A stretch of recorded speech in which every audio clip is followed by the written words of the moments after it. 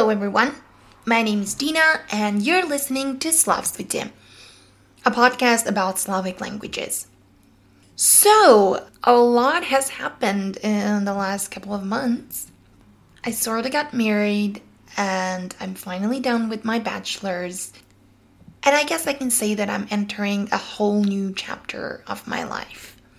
And I'm really glad that I can share that with you. That's why I've decided to do a new episode today, because I feel like I'm ready to dedicate more time to podcasting again.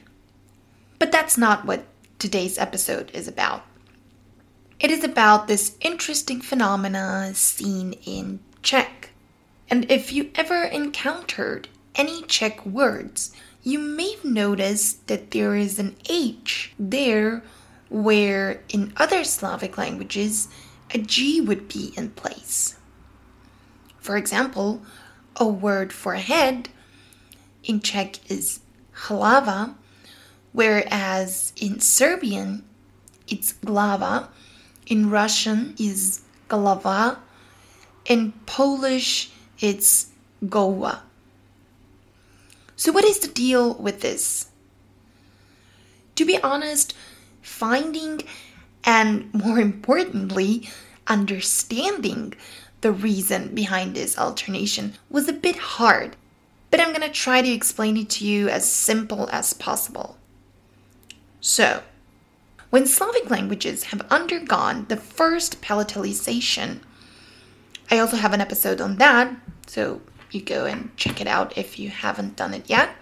We were left with sound k going to ch, g going to j, and h going to sh, giving us the perfect symmetry of voiced and voiceless pairs with h and sh standing aside.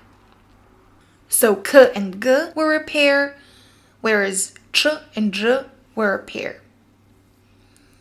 But when j depalatalized around 13th century, and I honestly don't know why, Czech was left with a little bit of a mess. Everything was out of order all of a sudden, so that is why g alternated to h, leaving k and ch aside. Now, h and h made a pair, and zh and sh were one as well.